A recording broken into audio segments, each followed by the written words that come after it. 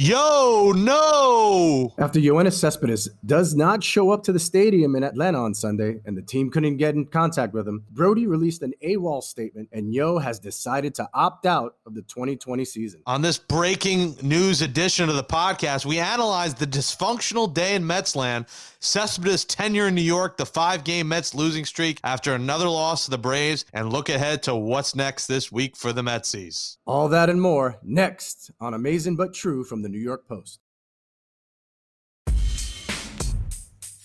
Queens, New York. Mets take the field. So amazing.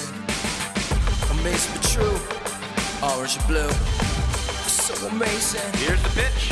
New York folks. It's out of here. We got you. Welcome to Amazing But True, our New York Mets podcast from the New York Post. I'm former Met Nelson Figueroa, alongside my co-host, Jake Brown.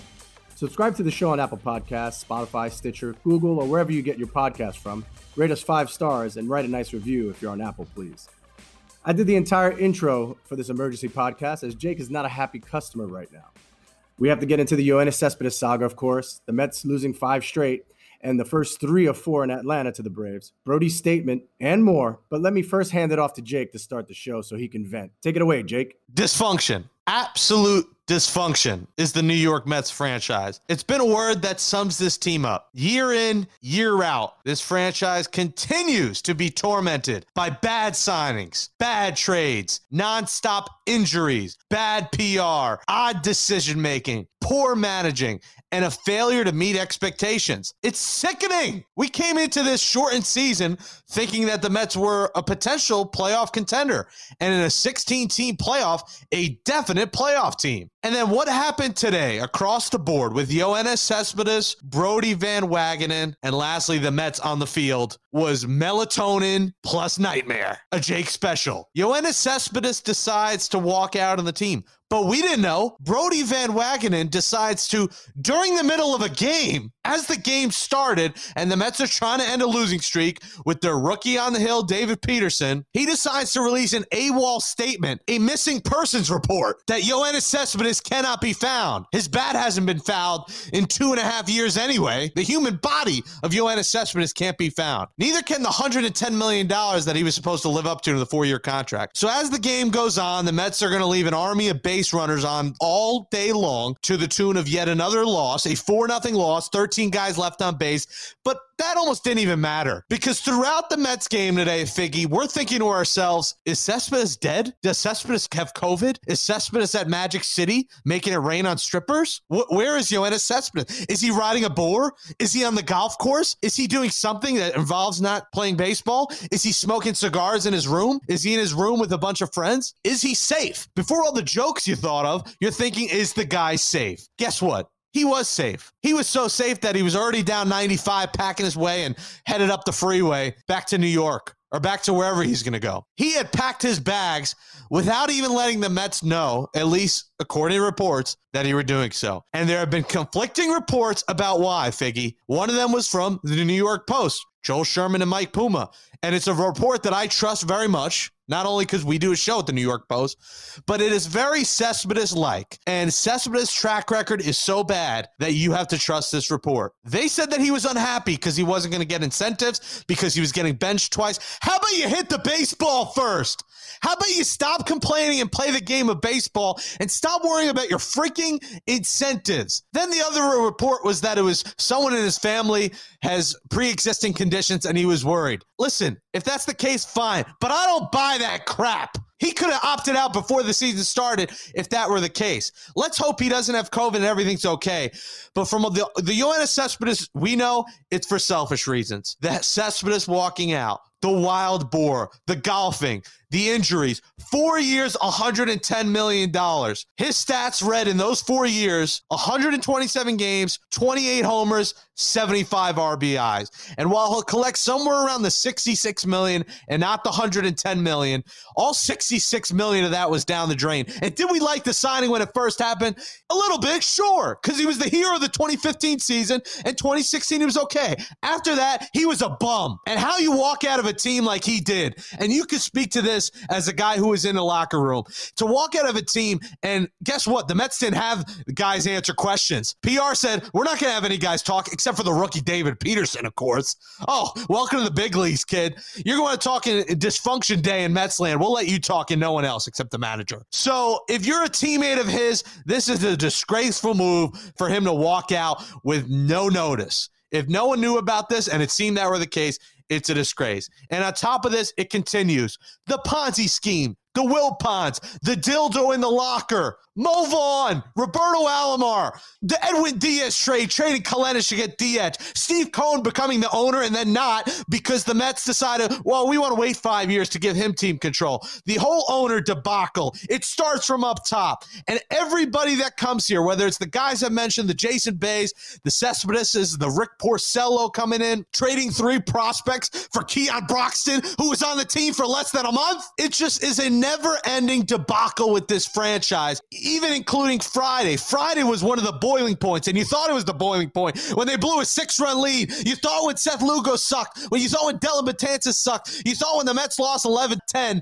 that was it. But no, then this happened. Terrible job by Brodie to release a statement. Terrible job by Brodie with the trades he's made. He has been nothing but unprofessional. If you should have found him before he released that statement, Cespedes is very much more to blame for walking out on the team.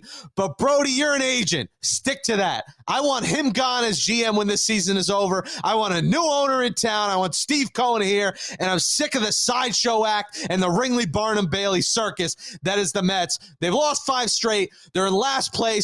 They're 3-7. They're 10 games into a 60-game season, and they're an absolute mess that just lost one of their better power hitters that you thought would be a great DH this season, but is an absolute prima donna. Go hit the golf course, Cespedes. We don't want you here. And hey, Wilpons, go follow him across there. Get the hell out of town. Get some new owners here. Get a new GM, and screw this debacle of a franchise right now. I'm pissed off, Figgy. I couldn't tell. I honestly could not tell. So throughout that whole rant, yes, you have very good points, very good pulse of what it's like to be a Met fan. When it comes to trying to honor the fact that you did decide to opt in and play in a COVID-shortened season with all the things that were, at risk, you had already decided to not opt out because you had a family member who may be compromised. I get that. I can understand that, and every person who's in the locker room understands that issue. However, and of which, if that was the case,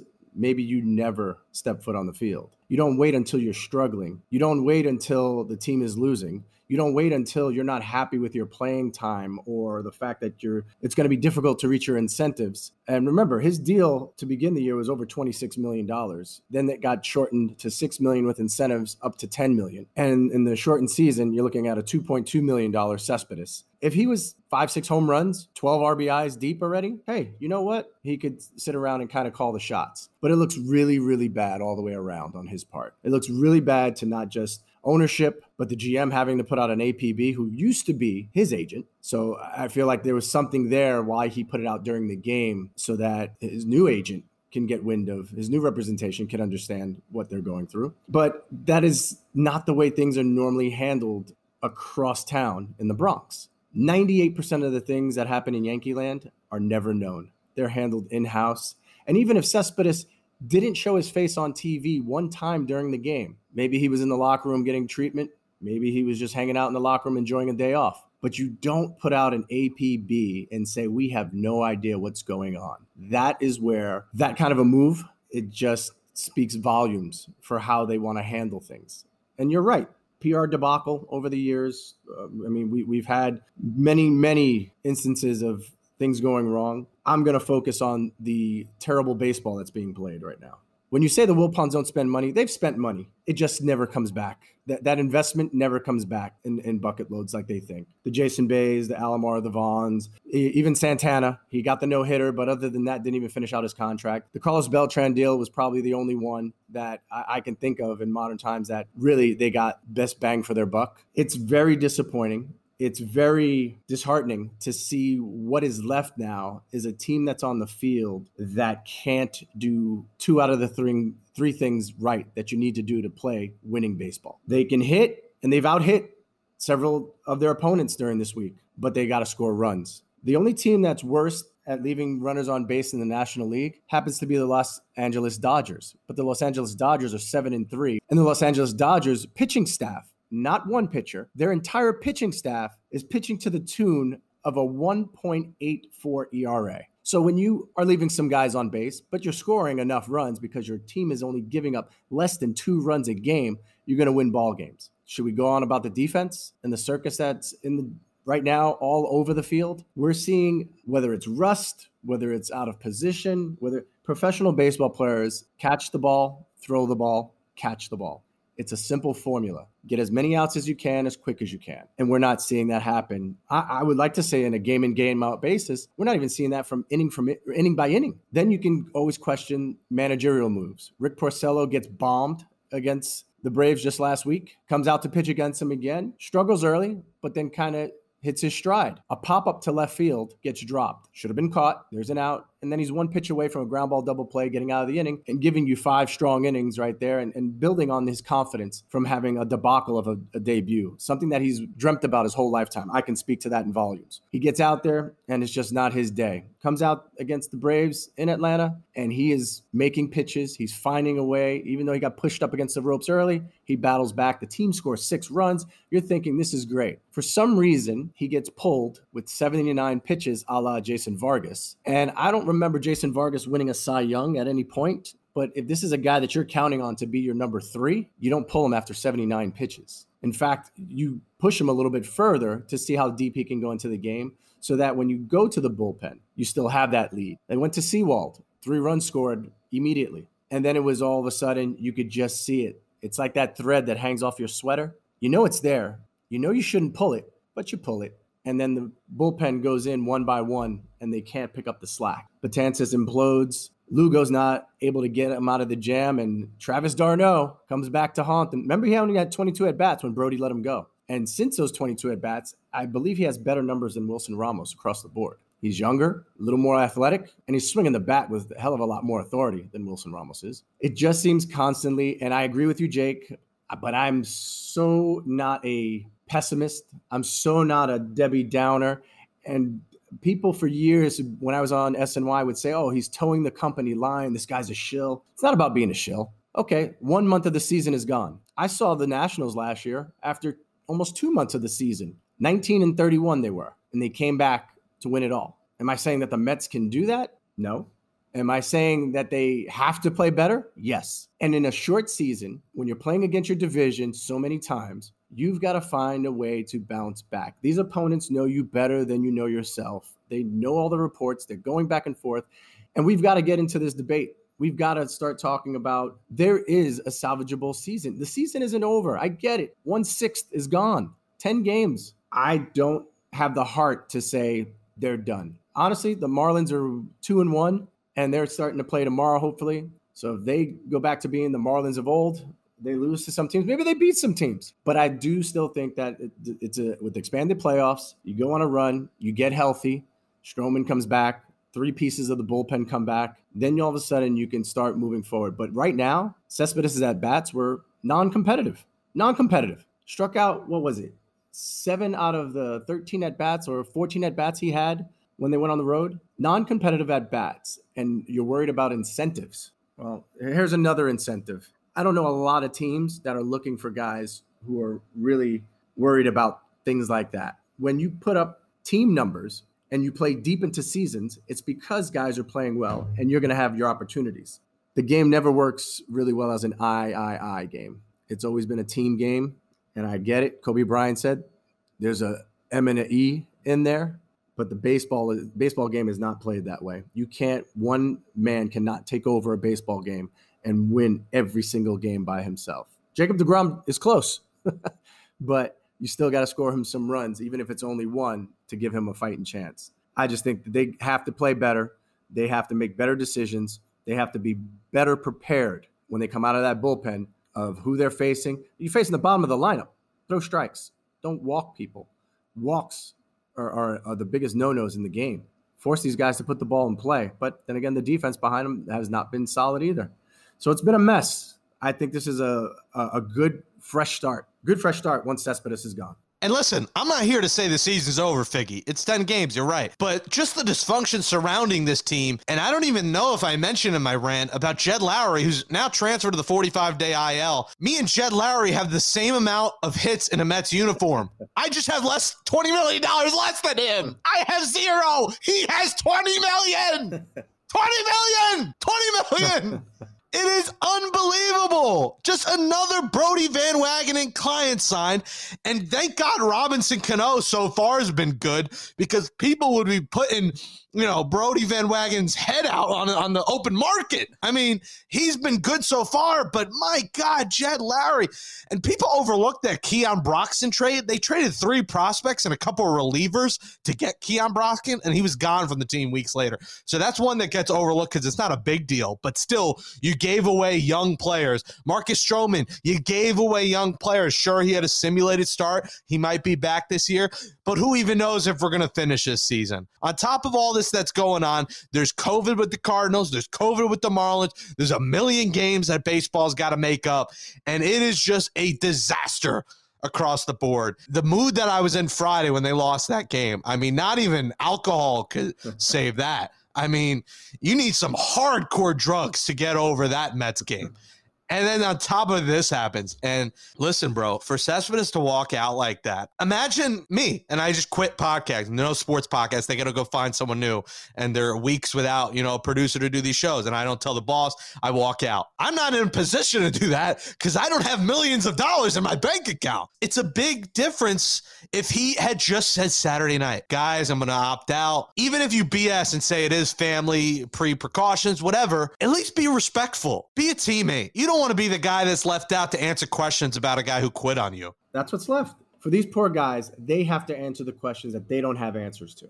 Honestly, that is the hardest thing for a professional athlete, is when it's now your turn in front of the camera and the first 3 questions are about somebody else. That's not my business. That's not my business to speculate. That's not my business to try and help you figure it out. You're an investigative reporter. You investigate. Don't ask me. I got nothing to say about that. And it's going to take, and I think that's why they closed it from any players coming out, because they were going to ask a player. And what's a player going to say? Of course it sucks. Of course this is ridiculous. Of course they don't understand it either. But they're not paid to do that. That's management. That's front office. That's ownership, to talk about their disappointment.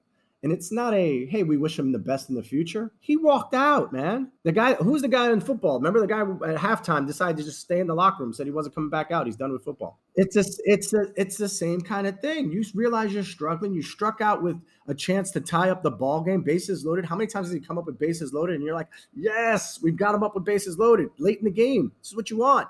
And he punches out again. And you're just sitting back going, okay, it's a little rust. Okay, it's a little that. Listen, he's a high-impact bat in the middle of the lineup. And when there are mistakes made, and I've seen a bunch of mistakes made to him, he needed to capitalize on those mistakes. Those mistakes equal batting practice pitches. They do not equal nasty slider down in the dirt trying to lift it for a grand slam when you need a base hit to tie the game and possibly win the game. His approach just seemed very narrow-minded, one-sided. I'm going for home runs and nothing but home runs. That to me just showed the approach of strikeout, a new baseball, right? Strikeout or a ground ball, it's all the same. No, it's not. It is not. Because with a strikeout, nothing happens. You put the ball in play, and even if it's into a shift, people still have to make the plays. We've seen it on the other side of the ball where the Mets don't make the plays when you have the shift on. It has to happen. More balls need to be put in play. Less runners left on base. A small army left on base every single game. I think it was the 7-line army. It wasn't even a small one. It was a big-ass army. I think we saw Darren out at third base. I mean, it is unbelievable how many times a guy is left at third with no outs, or first and third no outs, and they get no runs across, or bases loaded, 1 out. They can't get one more run across. It is infuriating to watch from A to Z, this team right now. And this whole weekend was just a lifeless Mets team. And who would have thought they'd score 10 runs Friday and still find a way to lose? I mean, and I tweeted this, and I said after Friday, and the tweet blew up, there is no baseball fan base that goes through more pain than us Mets fans. Not a single other team. And I had Pirates fans replying, you are a bottom 5 payroll team, and you are the Pirates. You're in a small market. You pay no money for your players. I'm not talking about losing. I'm talking about what the Mets did this weekend, what the Mets did in 07 and 08 with the back-to-back collapses, with the dildo in the locker, with everything, with the signings. As you said, the Pirates fans, listen, I was there with Pittsburgh when it was 10 years straight of not being a 500 team, 10 years straight. And they gave out bobbleheads of Charlie Brown in a Pirates uniform, the lovable loser. That's what they are known for. They know they're small market. They know it's not going to happen for them, but they go out there, they support their team. The fans are actually really good to the players. I can tell you that firsthand. But there are no expectations in Pittsburgh. I'm sorry. There's no expectations. Zero, none, zilch. Not even from ownership, not even from management. Ownership wants it to be a good time to go to the ballpark and, support the black and yellow. Primanti Bros in left field. Besides that, it's been just nonstop that they lose and they expect to lose. When you're talking about the Mets and you're talking about expectations and hype, it always is about the hype. It's always been about the hype. And one of the things about the hype that we haven't even touched on, Pete Alonso. Pete Alonso is struggling mightily. You know what's not going to help Pete Alonso? Not having anybody behind him to protect him in a lineup because they don't fear anybody behind him. So you have to put him in a position now with someone behind him that's swinging a decent bat. So he has to have Conforto behind him. Cano has to move up in the lineup. You hated having him anywhere in the top of the lineup before. He had to be at 7. But now you have to try and figure out ways that either they're going to pitch around him or all they've been doing is throwing him high fastballs, and he keeps trying to catch up. And he reminds me of Kit in League of Their Own. Lay off the high ones. I like the high ones. He swears he can get to it, and one of these days he is going to, but he is not up to speed compared to where he was last year. Have no fear, Billy Hamilton is here as the Mets trade for a late game speedy. And some people were worried, maybe that's the reason they brought Hamilton in. I think that was more because Marisnik's been sidelined and he's a late game pinch runner. But have no fear, Billy Hamilton is Yoenis Cespedes' replacement, Figgy. Well, yeah, that's apples and rocks right there. But for Billy Hamilton, what was crazy was this team down the stretch last year was fighting still for a playoff spot, right? And they kept Aaron Altair, who had 5 hits on the season with 3 different teams. 5. He had 5 hits all season. They kept him rather than picking up Billy Hamilton off waivers because they were ahead of the Braves, who picked him up because of one reason and one reason only. The man has game-changing speed. So if anybody gets on in the 7th, 8th, 9th inning, you put him the pinch run. And you tell him, steal second, steal third. That's what his job would be to do. Instead, a year later, the Mets have now traded to get him. And I just couldn't understand, where was this last year when you needed somebody that was going to help you off the bench towards the end of a game, and you kept Aaron Altair over him? I am cringing at the name. I'm like, you're looking at me when I was scratching myself at the name Aaron Altair, although they used over Rajay Davis for a while, who's one of my favorites, and it made no sense to use him over a veteran and Rajay.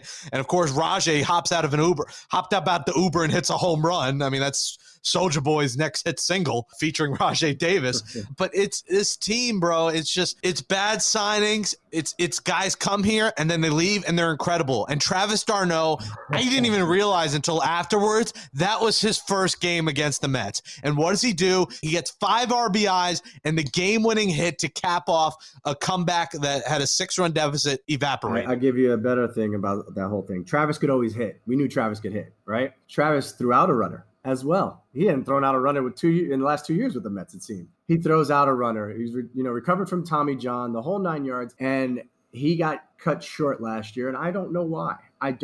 Because again, he's not an older player, but he's a guy that has a potent bat that if you're going to have a drop off and when Wilson Ramos needs a break, Travis d'Arnaud was still more than serviceable. Your drop off was to a AA catcher in Tomas Nido, who still hasn't hit at the major league level like he did back in A-ball, but he is a good catch and throw guy, and he calls a good game. People like throwing to him. He's a very good receiver. Rene Rivera, very good receiver. They're not potent with the bat. They're not a guy that you feel comfortable. If you take out Ramos, their spot comes up in the lineup, and now what do? You're thinking of, I got to put a pinch hitter in, and then maybe another catcher. So to see that kind of merry-go-round where Mets players leave and then come back to haunt them, what's next? The Dark Knight Returns? He's going to come back with, Miami because they're going to need players. He opts out of his Royals contract and he goes and joins the Marlins. This year has been crazy already. I can't wait to see how this pans out. At this point, for our mental health, I mean, just end the season.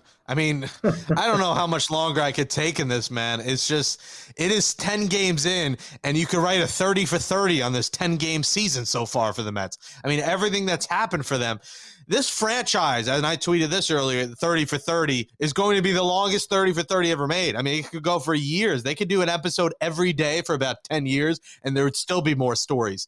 Bobby Bonilla is still getting paid by the Mets.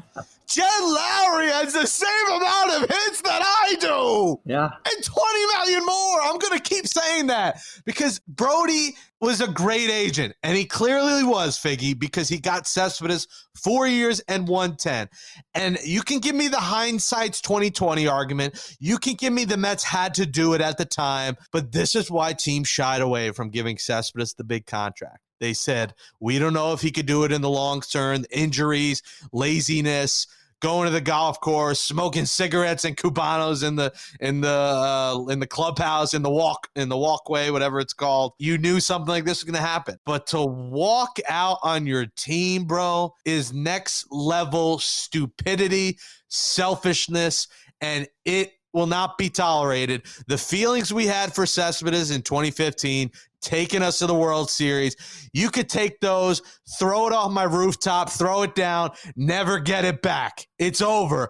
Peace. We hate you, yo. 5 years is a long time, and a lot happens in 5 years. And in 5 years, you got almost zero on your investment. That's the problem with a lot of the big contracts. And it's happened throughout the history of baseball. You see a guy like Danny Tartabull when he signed with the Yankees. He had 41 home runs that year with the Kansas City Royals. He signs a 4-year deal with the Yankees. He doesn't hit another 40 home runs combined. Kevin Brown was another guy. And every day, almost pitcher, it seemed, throwing 98 miles an hour. He signs with the Yankees, back problems. Pavano, back problems. There's a list that goes on and on. In its core, that team still has to play winning baseball. You can survive 1, 2, 3 guys not living up to their contracts, but you cannot, as a franchise, play such, it almost seems uninspired baseball. And I was having some hope because it seemed like the kids were getting on nonstop.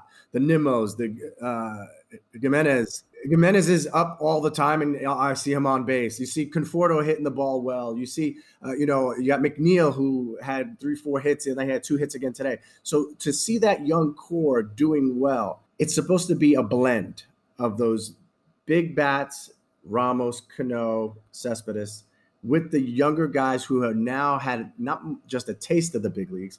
They're used to big league baseball now, and they should know how to prepare better than ever before. And their at-bats should be more competitive than they've ever been. And we're just not seeing it happen on a day in and day out basis. The frustrating part for any Met fan is when you don't see, like, I like seeing Alonso wanting to break a bat when he goes back to the back rack. I don't like him watching strike 3 down the middle of the plate on a 94-mile-an-hour fastball, but I like to see that he's frustrated because that shows you he cares. He cares. He doesn't care about the rookie home run record anymore. He doesn't care about any of that. You know what he cares about? That he's definitely not hitting his weight. If he was hitting his weight, I think we'd be okay with it. But he's not driving the ball with any authority. Doesn't seem like pitchers really are fearing Pete Alonso right now. He's tied up in knots. When he's looking for a breaking ball, he's getting blown away by fastballs. When he's looking for fastballs, he's getting blown away or tied in knots with breaking balls. And he is overly frustrated. And what are you going to do? You just lost Cespedes. Now you're going to take Pete Alonso out for the next 2 games, let him get his head on straight. Can you waste 2 more days? I don't think you can. I don't think you can because he is the kind of bat that is a game changer. If it clicks, he hits the home run, boom. You're looking at someone that can do it with one swing of the bat. And if he gets hot and stays hot, he can carry the load. No Cespedes. It's just a bad look. And it's a bad it's a bad precedent. This freaking team, man.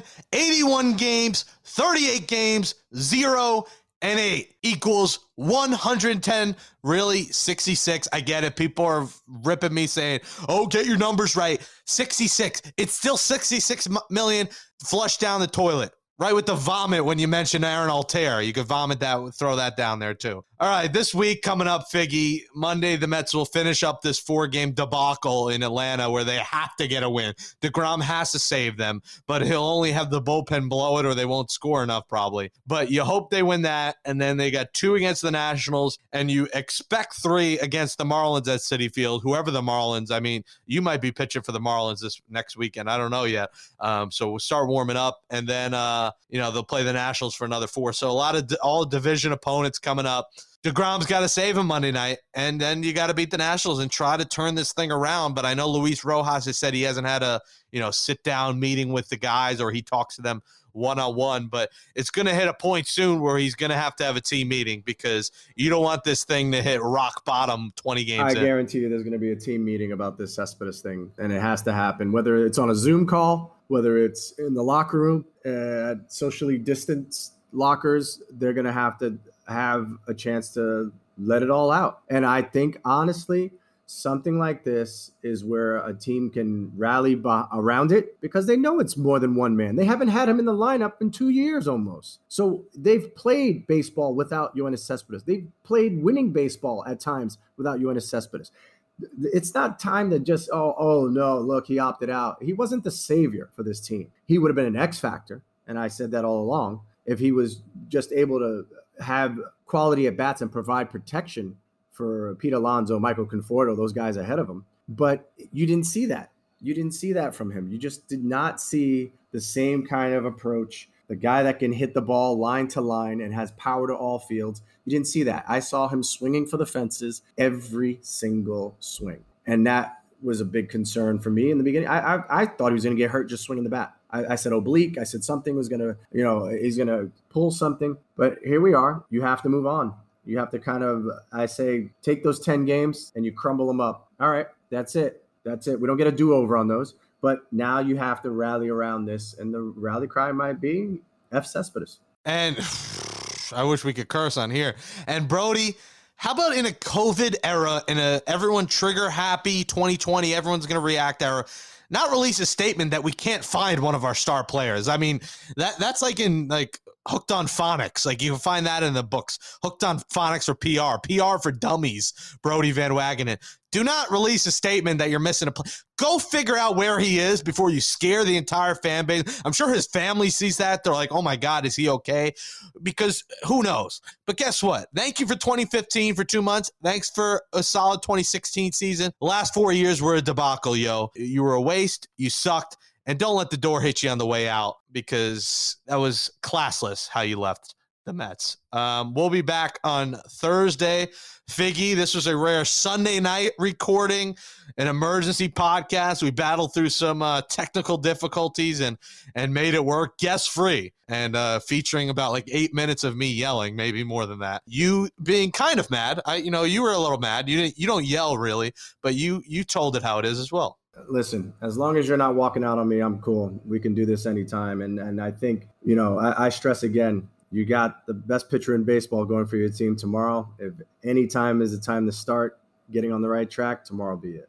Let's get back on the winning track tomorrow, Mets. And I'm going to take the next couple days to drink a lot of water, breathe, and maybe drink some tea to fix my voice as well.